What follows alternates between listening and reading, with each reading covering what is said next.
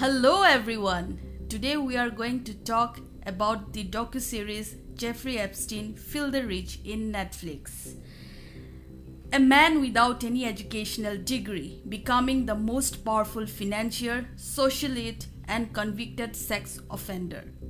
A gut-wrenching and explosive docuseries dropped by Netflix about Jeffrey Epstein, the filthy rich and notorious financier and socialite with some powerful connections in the world. Right from powerful figures like Donald Trump, Bill Clinton, Prince Andrew were in close connections with Jeffrey when he was alive. The series has exposed the dirt of the system from the root. He continued his dubious activities from 1996 till 2019, post his demise in the Metropolitan Correction Center, New York, and successfully enjoyed all the facilities he desired, from getting protection from the high-profile authorities, visiting his private island, and exploiting thousands of underage girls.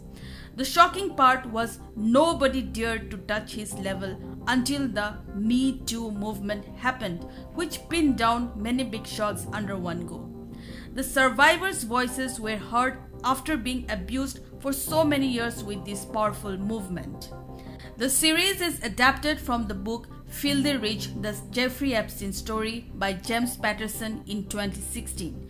Director Lisa Bryant focuses on the harrowing stories of the survivors who were exploited by Jeffrey and his co-conspirators Ghislaine Maxwell in the name of massage and spa recruitment in his expansive mansion in Florida Palm Beach.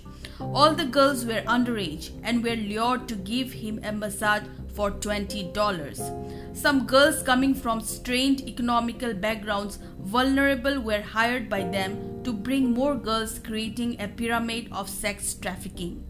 The shocking part was to witness the rich and powerful figures visiting the infamous pedophile island owned by Jeffrey in the Virgin Islands, United States.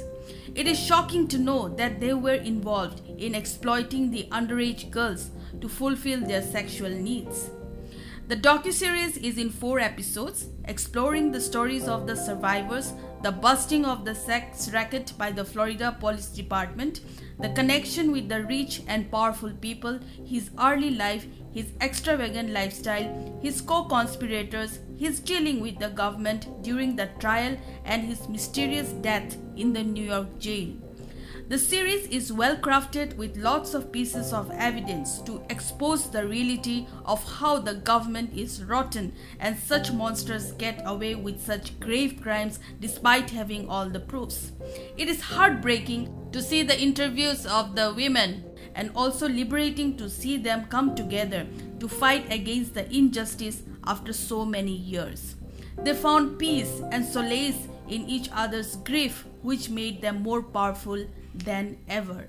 So guys, this is the 3rd episode of Filmy Kahika. I hope you guys liked it. Thank you so much for listening.